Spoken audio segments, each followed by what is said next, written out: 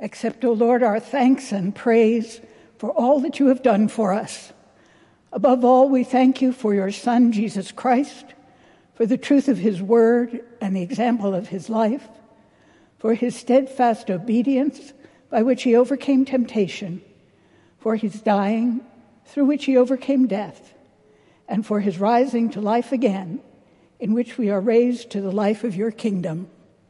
Amen. Previously, in the Gospel according to John, Mary Magdalene had come to the tomb where they had buried Jesus. The stone that should have blocked the entrance had been rolled away, and people were able to enter the tomb. Mary, thinking grave robbers, called for Peter and the beloved disciple, and they came running. They looked around, even went into the tomb, and then they went home. Mary stayed weeping and encountered a man she thought was the gardener. When he called her by name, she knew it was Jesus, and she called him Rabboni, teacher. He told her to go to the other disciples, which she did, saying, I have seen the Lord.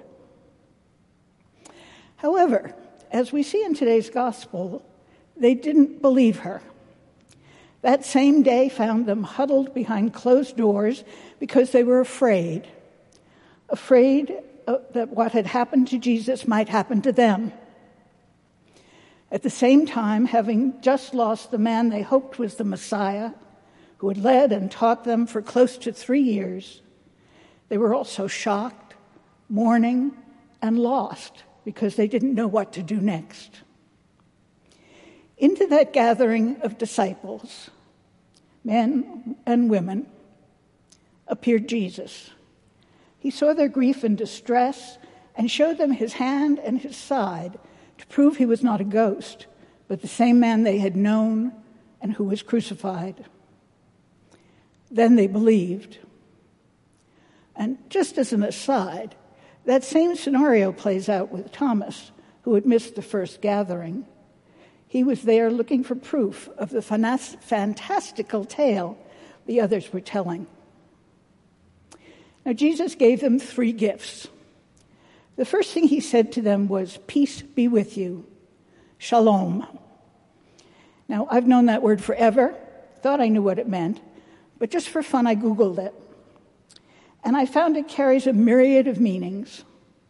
It can be hello, goodbye, peace, harmony, wholeness, completeness, safety, prosperity, welfare, tranquility, and probably a few more things.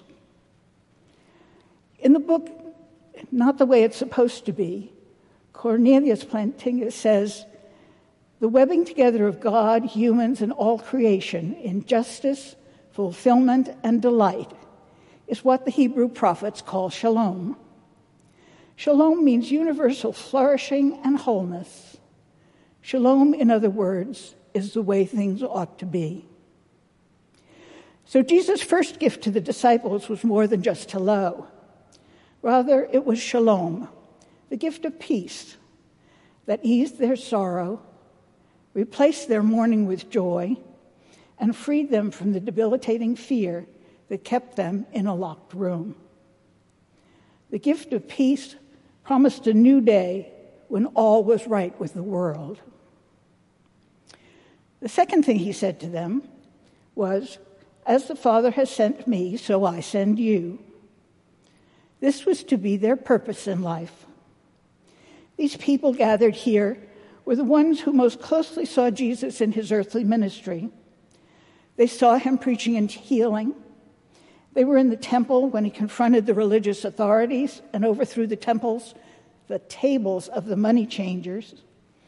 They were there when Jesus ate with sinners, talked to a Samaritan woman, and told stories and parables about the revolutionary reversal that is the kingdom of God. Now that ministry was theirs. Those actions and teachings, everything Jesus had done, including having the courage to live on God's terms, even to the death, was to continue because of their actions and teachings and courage even to the death. And that is to be the purpose of their lives.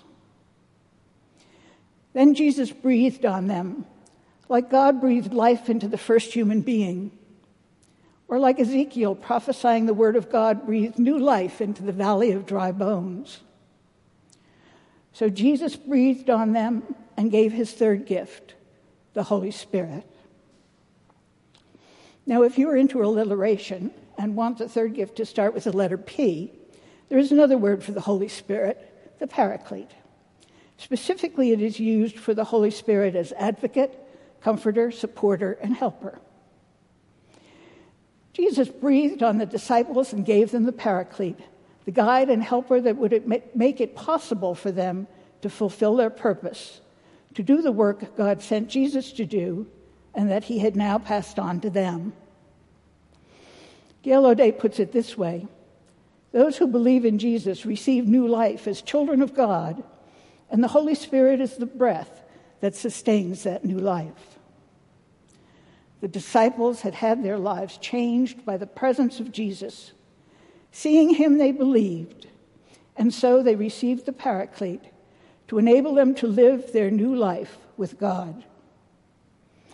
So in this first appearance to the gathered disciples, Jesus gave them what they needed most: peace, to remove the fear and grief that was paralyzing them; purpose, to do the work of God, the work that Jesus was now sending them to do, to live a life of love, service, and acceptance that would make Jesus known to all the world; and the Paraclete, the guide and supporter who would inspire, direct, and sustain them in their new life of believers in the risen Christ, with all that that means.